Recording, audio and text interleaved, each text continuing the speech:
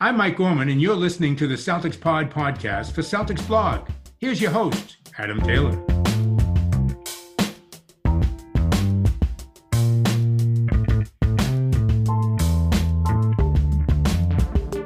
What's going on, Celtics fans? Happy Friday. Now, usually you're used to hearing my voice, you're used to hearing Will's voice, or whoever it may be that's on the show. But somebody that all of you know better than me, and you're probably not used to hearing his voice, has joined me today, and that's the original OG, the blog father, and Mr. Jeff Clark. How you doing today, buddy? I'm doing great. As I always say in things like this, the reason you don't hear my voice very often is because I have a face and a voice for blogging. Oh, I've definitely got a face for radio. I feel you on that one. Definitely got a face for radio. It's tough though, because radio and video are kind of slowly merging into one aspect. So it's like, damn, now I need to try and actually make an effort with my appearance just because the camera. Well, you've got the accent already, so that's kind of fun. So it's a new twist on things that people aren't used to. So you roll with it, man. Yeah, it's a blessing and a curse. So everybody listening, I thought we'd do something a little bit different today. So we're still going to talk some Celtics basketball, obviously, because we'd be wasting everybody's time if we didn't. But before that, I'm sure a lot of people that read and listen to Celtics blog haven't been around since the start, because, you know, at the beginning, there's usually 10 to 15 people reading the stuff, and then it grows exponentially. I've been on the 10 to 15 side. I'm still waiting for the exponential side to kick in. Jokes aside, let's just jump in straight to the rise of Celtics blog, because it's still becoming, like, every time you check Twitter, it's an extra 1,000 followers here, an extra 1,000 followers there. So it's still growing. Obviously, you've passed the hyper growth phase, but how did everything start? Like, where did Celtics blog originate from? Oh man, let's go into the way back machine, because it was essentially started in 2004. So there was. There's writers on the blog that are right around 17 years old that weren't born by that point, or may have been born by that point, but weren't out of diapers yet, right? So, it essentially started with me passing emails back and forth with my friends about the Celtics and getting them annoyed at me, and they were saying, we don't really care about the Celtics. Go start a blog or something like that. So I said, you know what, that's not a bad idea. I think I'll try that. And, we're talking about the infancy of blogs at that time. There were still, Blogspot and things like that were the platforms for hosting. And, I think our big break came when the Boston.com, which was, the old Boston Globe site, closed down their chat room. And, I said, hey, I know how to I did some quick research and cut and paste some code into my URL and figured out how to add a chat room to my blog, and said, hey, all you folks over here, why don't you come over to my blog? And it was a good break for me to create a base of I don't call them followers, but they're people that were attracted to my site for a reason, and I wanted to keep writing to give them a reason to stay on the site. So that worked out really well, and we built from there. So it was a different time, a different space at that time on the internet, and I just take credit for the fact that we've been around for forever, and so any momentum now is just sort of building upon itself. I always try to build and grow the blog and push boundaries and say what are we doing great, and what do we need to improve upon. How can we think outside the box? But, at this point, I think we're largely relying on our momentum to keep going forward. I mean, that momentum's huge, though. Like, it's widely known that Celtics blog, I believe it's widely known Celtics blog's the number one independent Celtics site out there.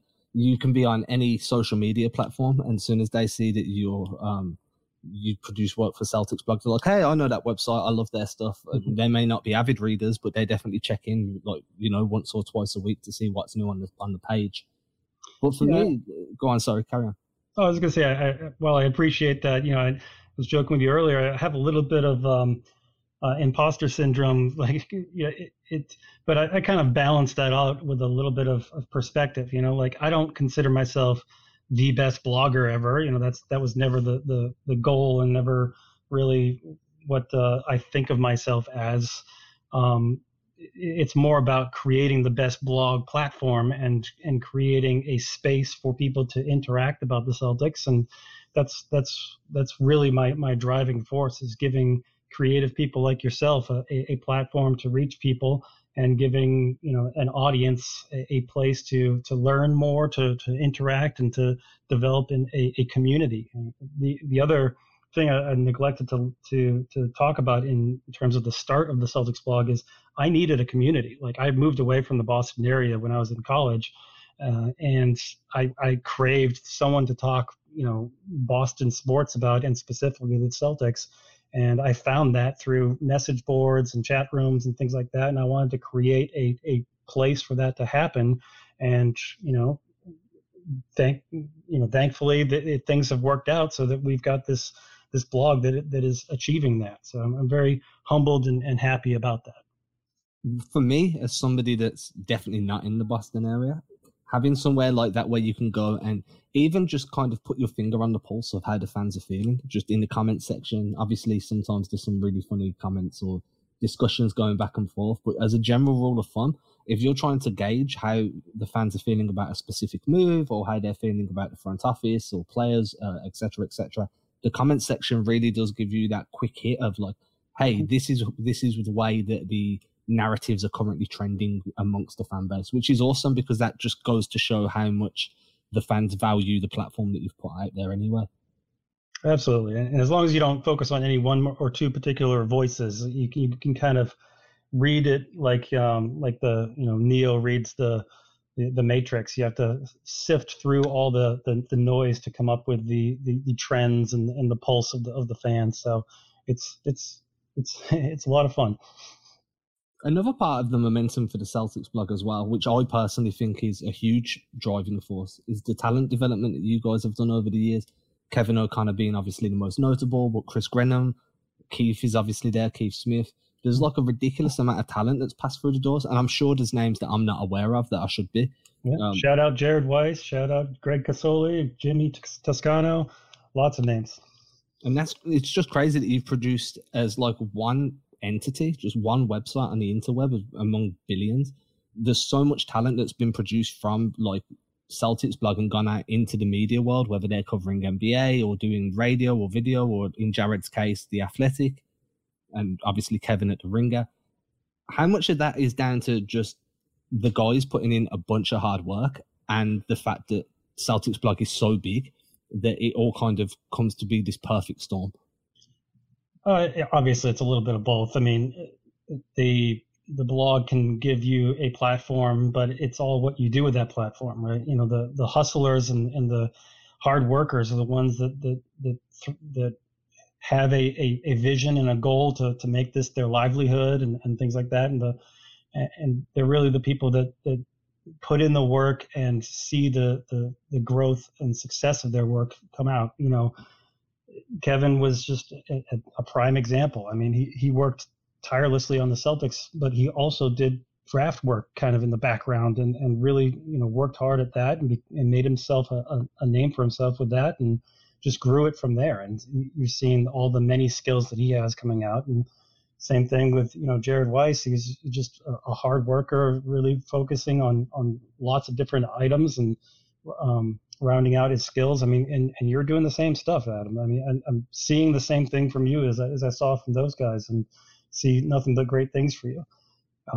You just, like I said, it's a platform. It's a canvas. You create what you want from this canvas, and yes, that's great for the people going on to bigger and better things, and we love training and developing people. But obviously Celtics blog gets a lot of benefit from that too. We get lots of content, and it grows the site, and it's kind of a that growth creates more people wanting to write for the site, which creates more growth, and it feeds on itself, and that's the kind of momentum that I'm talking about. First of all, thank you very much for putting me in the same breath as those guys. Definitely, I'm not nowhere near that yet. But it's true, like everyone that comes out, every time you churn out a new medium and that, everybody else takes notice, right? Like, oh, well, if I can get in at Celtics blog, it's the first step along the way, and then we can start walking down that path. And it is tough, like the amount of work that got, and the imposter syndrome that you mentioned earlier is something that I'm sure everybody who's trying to do this kind of battles with 95% of the time. But the platform that everybody's got and being able to, like, for me, I think you said this early on, was like you use or it might have been on a previous podcast you did with John Corrales a few years back, and you were saying you use the comment section as a form of kind of editorial feedback. Yeah. And I think that's like a really good way of looking at it, because if somebody's like, this piece comes off obnoxious or it comes off condescending, well, then you can go back and look at the tone you used and kind of scrub that for next time. And you can learn that way too. So it is a perfect storm of the platform and the work ethic. It really is crazy how quickly it snowballs for people once they start putting in that work. And as I said earlier, like every time you check in on the Twitter page or the Facebook page, it just seems to have jumped by 2, 3, 4,000 at a time. Yeah, and any good writer, any good, blogger, podcaster, whatever, has to have a balance, right? On one hand, we all love the sound of our own voice, right? The reason we're writing is because we have something to say. The reason we're talking on the podcast is because we think our opinions have weight and matter. But at the same time, there has to be that balance of humility and say, look, I know I'm not the best at my craft. I know I'm not the ultimate at this. How can I keep learning? How can I keep developing my voice, developing how I go about my work here? And it's a continual process of Brad Stevens would call it, progress or growth mentality. Go ahead and do what you do, be empowered to do what you do, but at the same time, take your lumps, take your mistakes and learn from them.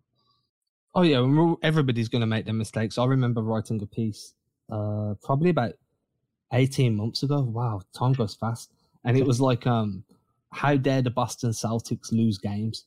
And it was very much a thought piece. It was just kind of like a stream of consciousness. The Celtics had lost a few games after a winning start. I think it was towards the beginning of last season. So that would be the 2019-20 season. And I remember just saying, like, they had a really strong start and it feels like a bit of an overreaction to be frustrated with a 4 or 5 game losing streak. Mm. And the comments were like, wow, this is a really condescending piece. And then I went back and read it and I was like, boy, it really is a condescending piece. So you learn to kind of take that feedback into account. And luckily, that's the only time I've had that type of feedback. But it's definitely being able to take that step outside of yourself and look at it through like a third party lens. Sure. Which leads us on to, I think we've done enough memory lane. I'm sure that for me, talking about things back in 2004 and then talking about how things have grown since then, I feel old. So I'm happy to move on from feeling my age at the moment. And we'll talk about something more modern and not too modern. We're going to kind of work our way through. We're going to start with Danny Ainge. And obviously you've covered this team for a very long time at this point. The last few years of Ainge's tenure as president of basketball operations have come in for some criticism. Maybe some people are looking at it as maybe he was handcuffed by the front office and their unwillingness to spend.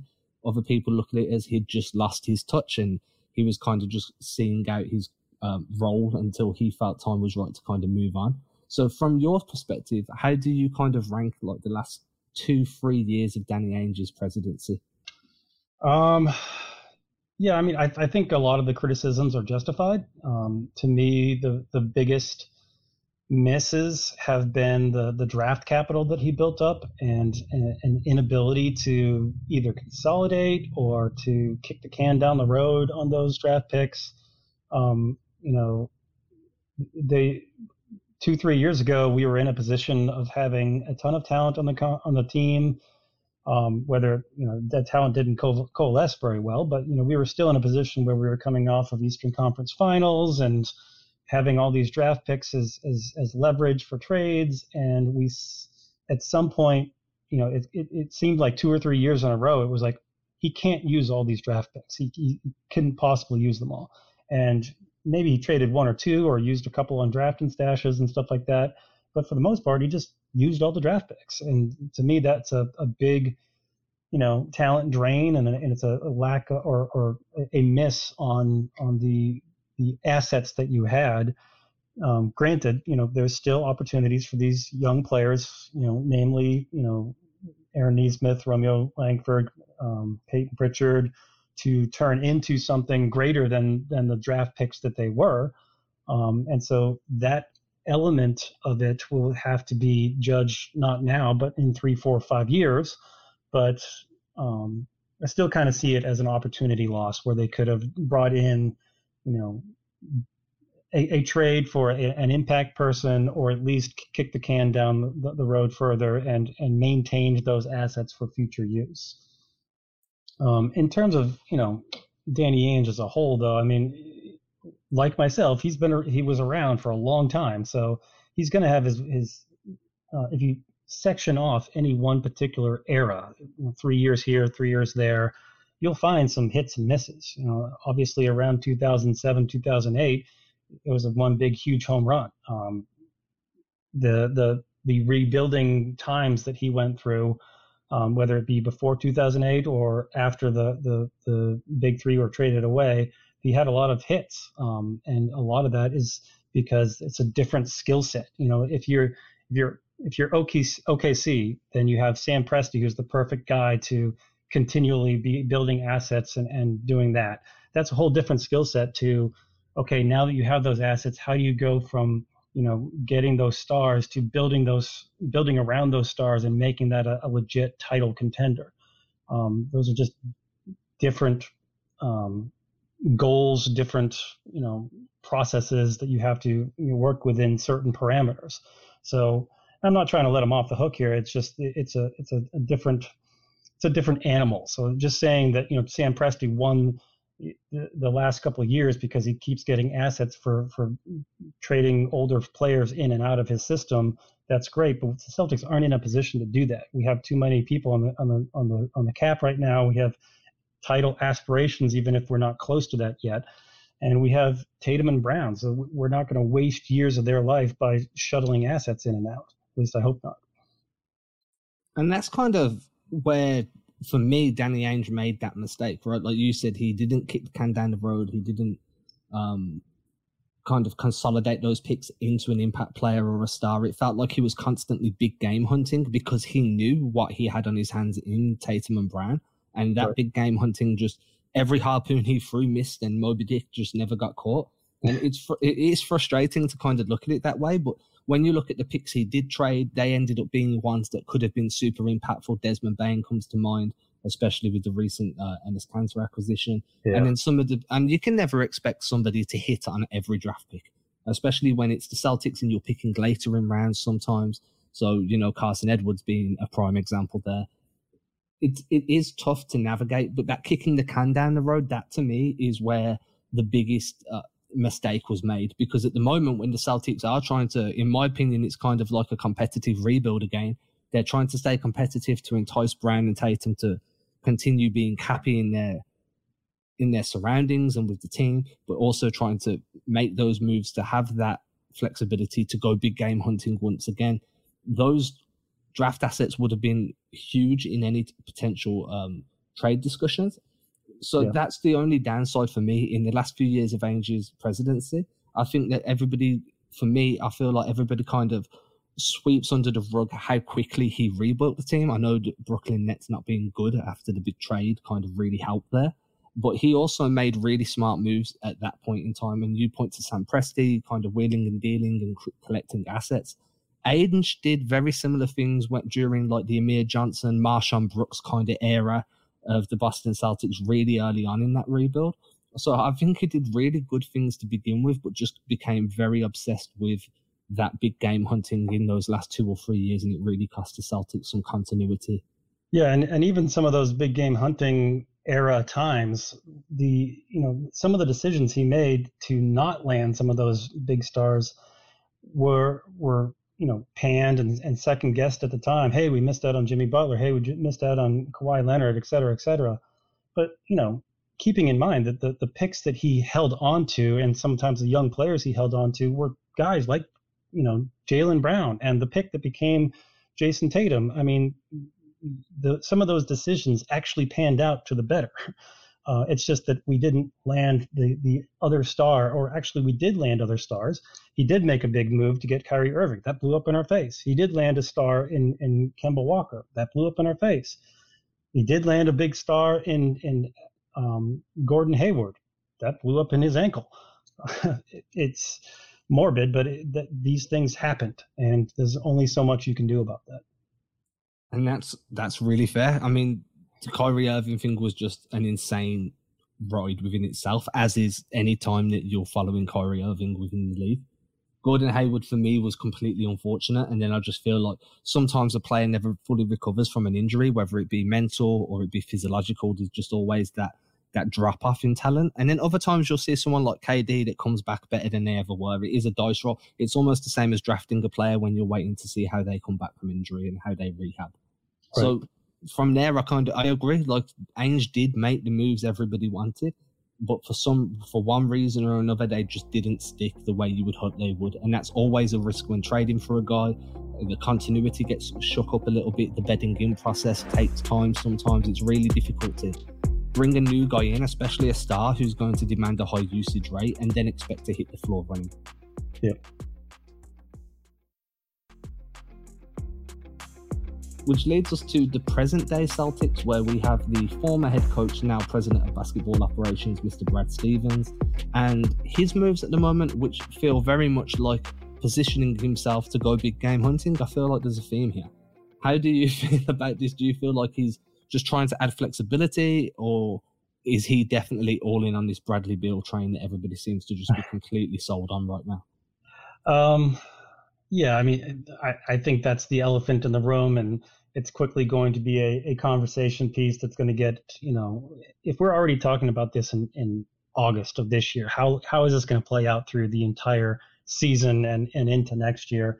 This is going to go through several different phases. Like, we've already seen this with AD in the past and other folks where, people are going to be asking Beal all the time, hey, what's this about you going to Boston? And he's going to get tired of hearing about it. And he's going to go through a phase where he distances himself from it and tries to squash it in the media and says, look, everybody's making too much of this, and everybody's going to forget about it for a little while. And then something else will come out and another rumor will happen, and all of a sudden we'll be back on the Beal train. This story, this narrative is going to have its own roller coaster ride for the next year or however long it is. And it's totally legitimate too, because there's nothing in stone that says that Beal's going to come over here. Now, maybe Brad and Tatum and Beal have all had conversations behind the doors that we don't know about, where it's all set up and not in writing, but in a handshake, wink, wink deal. But we don't know that, and things like that can blow up it as well. So let's not put the cart before the horse here. I think what Brad is trying to do, I guess, is to have enough flexibility to be the player in that. He's not going to give up on a Jaylen Brown in order to go get Bradley Beal right now, even if that was an option on the table. He's going to try to have his cake and eat it too next summer, which means the opportunity cost of this year is kind of, I don't know about thrown out the door, but it's it very much feels like a bridge year to the next year. Or maybe it's at the trade deadline. If something happens where either Beal or, say, Karl Anthony Towns or some other star becomes disenfranchised with his franchise and wants to go somewhere else, we've got the ability to say, here's a bunch of expirings, here's a few picks, and here's a few young players. We're in the bidding for this. So he's positioning himself. But that does definitely mean this coming year feels like a lateral move at best, in terms of the product on the floor, if you will.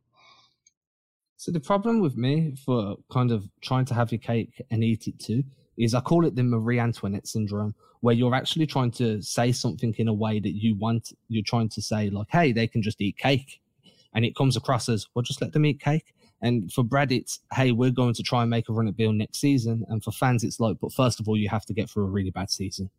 And right. I just feel like that's really hard to stomach from a fan perspective, because a year's a long time, especially like if you look at it, it's like one, you get 80 years, you're going to spend one of them, say on average, you get 80 years of life.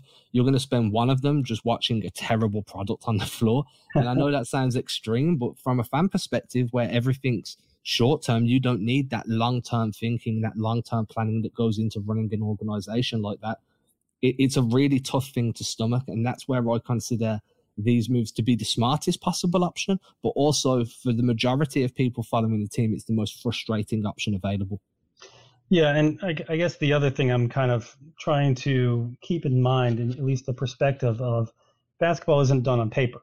I can jot down on a piece of paper that, Kemba, Fournier, Tristan, and Seme are all out, and they're replaced by Josh Richardson, Al Horford, Cantor, and Chris Dunn. And to me, that seems like, we're replacing one group of veterans with another group of veterans, and we'll see how that works. If anything, we're just 1 year older in terms of the young guys, but this is not going to be the same team as it was last year. It's not going to be simply a lateral move. There's going to be guys that make advances in their game. Tatum and Brown haven't capped out on their talent yet. I mean, all the young guys, Pritchard, Nesmith, Romeo, they've all got a chance to take a step forward. We've got a new head coach in town that's going to create I do think that there's something to be said for the locker room starting to tune out Brad Stevens just because they've heard the sime thing over and over again. Not that he lost the locker room necessarily, but it's just like it's hard to hear the same message from the same guy all the time. So now you bring in Ime Udoka, and he's preaching defense. He's got a few more defenders on the team to play with. So that's my optimism sort of creeping into my analysis, saying, well, hey, we can roll this thing back with some different vibes, if you will, and take a step forward. Now, the flip side to that, obviously, is, hey, guys could regress, guys could get hurt, guys could not blend together like we would hope for. Guys could be seeing the writing on the wall and say, hey, are we all just fodder for a Beal trade, or going to be cut loose at the end of the year because someone like Beal is coming in at the end of the year? That's possible too. That's something you got to worry about. So next year is a whole different thing, and that's why we have the blog, so we can debate about it endlessly.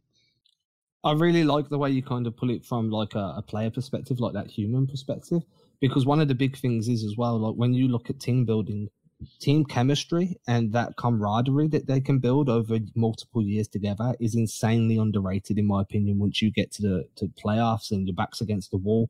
And I look at teams like Denver Nuggets that have been down 0-2 in multiple series and then come back to winning game 6 or game 7 because they just stuck together and they were such a cohesive unit. And when you know, or you're kind of aware that your time in this team is only a 1 year stopgap, it's kind of hard to buy into a team's success, knowing that no matter what happens, you're not here next year. So I feel like that's part of the issue that Udoka is going to have to try and navigate and get people to buy in when everybody feels like they are on eggshells and it is just a short-term stay for them.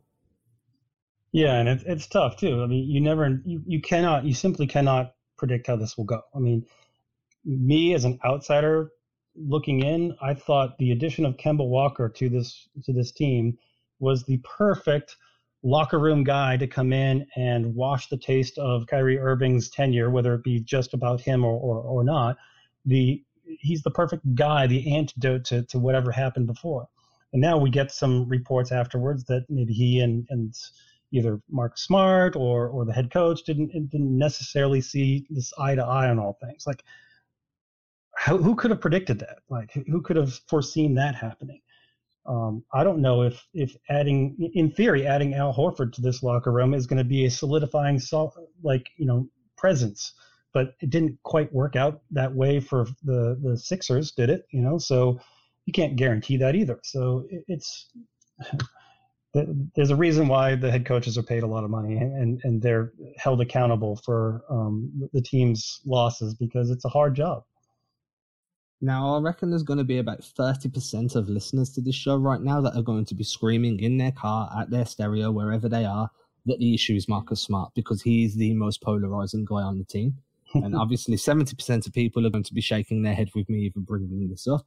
But for the value of fairness and trying to appease all the listeners, how much would you say that Marcus Smart could be part of the problem due to the way his personality is and how competitive and fiery he is as an individual? 43.247%. I don't know. I mean, he is a polarizing guy, and my perspective on him. Just because there's 30% of the fans out there that hate him and 75 or 70% of the fans out there that absolutely love him and live and die by him, the people in that locker room may share those feelings internally by themselves. Like they may have days when they're just so sick of Marcus Smart and the stuff that he does, the shots that he takes, and sometimes the overbearing attitude that he might have on certain days.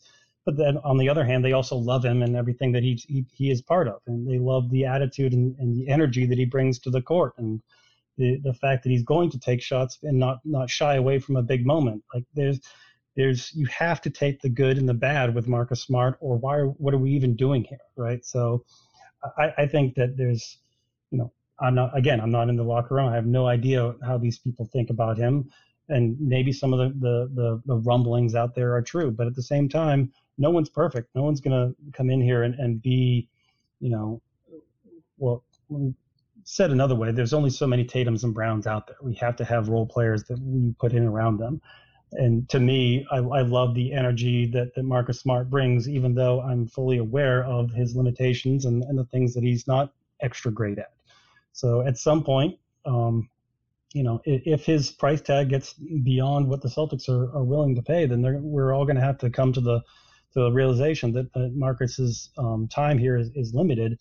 But I hope not. I hope that he and the team can work out some sort of extension or at least something that makes sense a year from now. I vacillate back and forth in terms of his extension, really.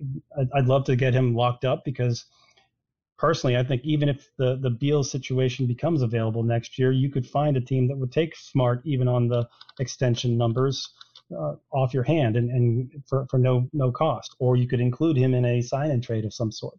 So I don't think it's a deal breaker if we actually end up signing Marcus to an extension. On the other hand, he's going to want to get paid, and is he going to be? I don't know. It's tough. Like I said, I go back and forth on him all the time. He is the most polarizing guy on the roster. I don't think I see as many back and forths and as many stands and complete haters as I do with Marcus Smart. It's quite funny, especially I'm super online, so I'm Twitter, Instagram, Facebook, Reddit, and it's the same no matter where you go. Any corner of the internet, you're going to get people for and against Marcus. And I think you're taking kind of the middle road, which I think is the safest bet, because you just don't know how Smart's going to play ball with Ime Udoka, who projects to have quite a large and competitive personality, and maybe there's issues there. Maybe they work really well together. Everything seems to just be very fluid at the moment, and you can create questions out of questions. So it is a really tough situation to try and analyze. So being in that and actually living that must be incredibly frustrating too. Yeah, and that's why that's where I land, is like, you don't know how all these personalities are going to play out, and that's why we watch the games, to see how it works out. It's not done on paper. We have to figure out how this thing is going to blend together as the team takes the floor next year. And then I just want to go down one final thought exercise before I kind of round the show out and let everybody get on with their day, let you get on with your afternoon, and my evening. And this thought kind of process is something that I've been toying with over the last 72 hours or so. And that's when I'm looking at Washington, they're doing something that most other teams don't do. And that is knowing one of their star player is kind of positioning himself to be very flexible in where he ends up on his next contract. That's normal. You've seen that with New Orleans and Anthony Davis. You saw it with Kawhi Leonard in San Antonio. But Washington have taken a different approach. They've recognized the risk of losing Beal next season, or possibly in season this year. And they've made moves to kind of enter a competitive rebuild to become a more competitive team now, give Bradley Beal tastes of what they're capable of achieving in a few years down the line, placating him by bringing him one of his best friends in KCP. Is there a chance that Beal kind of stays with Washington because he sees the vision and the progress they're making and the moves they've done to keep him? And if so, do you have your eyes on another player around the league that you feel could become disgruntled that would fit the Celtics and they flip all of these short-term deals mid-season for a big move? Yeah, I mean, I think Washington's probably taking the right approach at this point. I would argue that they should have made different moves in the last several years, but hey, new regime, new chance to make their stamp on things. And certainly, there's a chance that Beal could decide to hang on there. He's got a few hundred million reasons in terms of a supermax or whatever you call it that he could sign and just stay for the money if nothing else. You could always ask out in the future. Doesn't that signing that extension doesn't necessarily stop anybody from asking out these days either. So I think Washington's going about it the right way, and there's certainly, like I said before, there's a chance that the Beal plan doesn't work out. So Danny Ainge and team better have a second option or a plan B, C, D, whatever. And I do think a lot of that is waiting on the next guy, whether it be Karl Anthony Towns or a Levine out in Chicago or whomever. The new name comes up every 6 months, and sometimes they're completely surprising names, and you just have to weigh the pros and cons of going out and getting them, but you have to put yourself in position to get them. Like this summer, we have no ability to go out and get a superstar. I mean, we unless we're willing to give up Jaylen Brown, and by all accounts we're not getting a Dame Lillard, so if you look at it that way, it only makes sense to put yourself in position for the future. So, like I said, we'll see what plan B, C, D is if plan A doesn't work out, and you have to be able to be flexible on that. So we'll see. This is the part of the show now where usually I would say to somebody, hey, if you want to plug your stuff, then go and let everybody know where they can find you. I can't do that right now because everybody knows where to find you. I agree with the plan A, B, and C, by the way, and I feel like there should be multiple names on Brad Stevens' shortlist, not just one. And I'd hope that I'd assume that he knows more than us. So he's probably got 10 or 12 people on his list that he's playing checkers while we're thinking he's playing chess.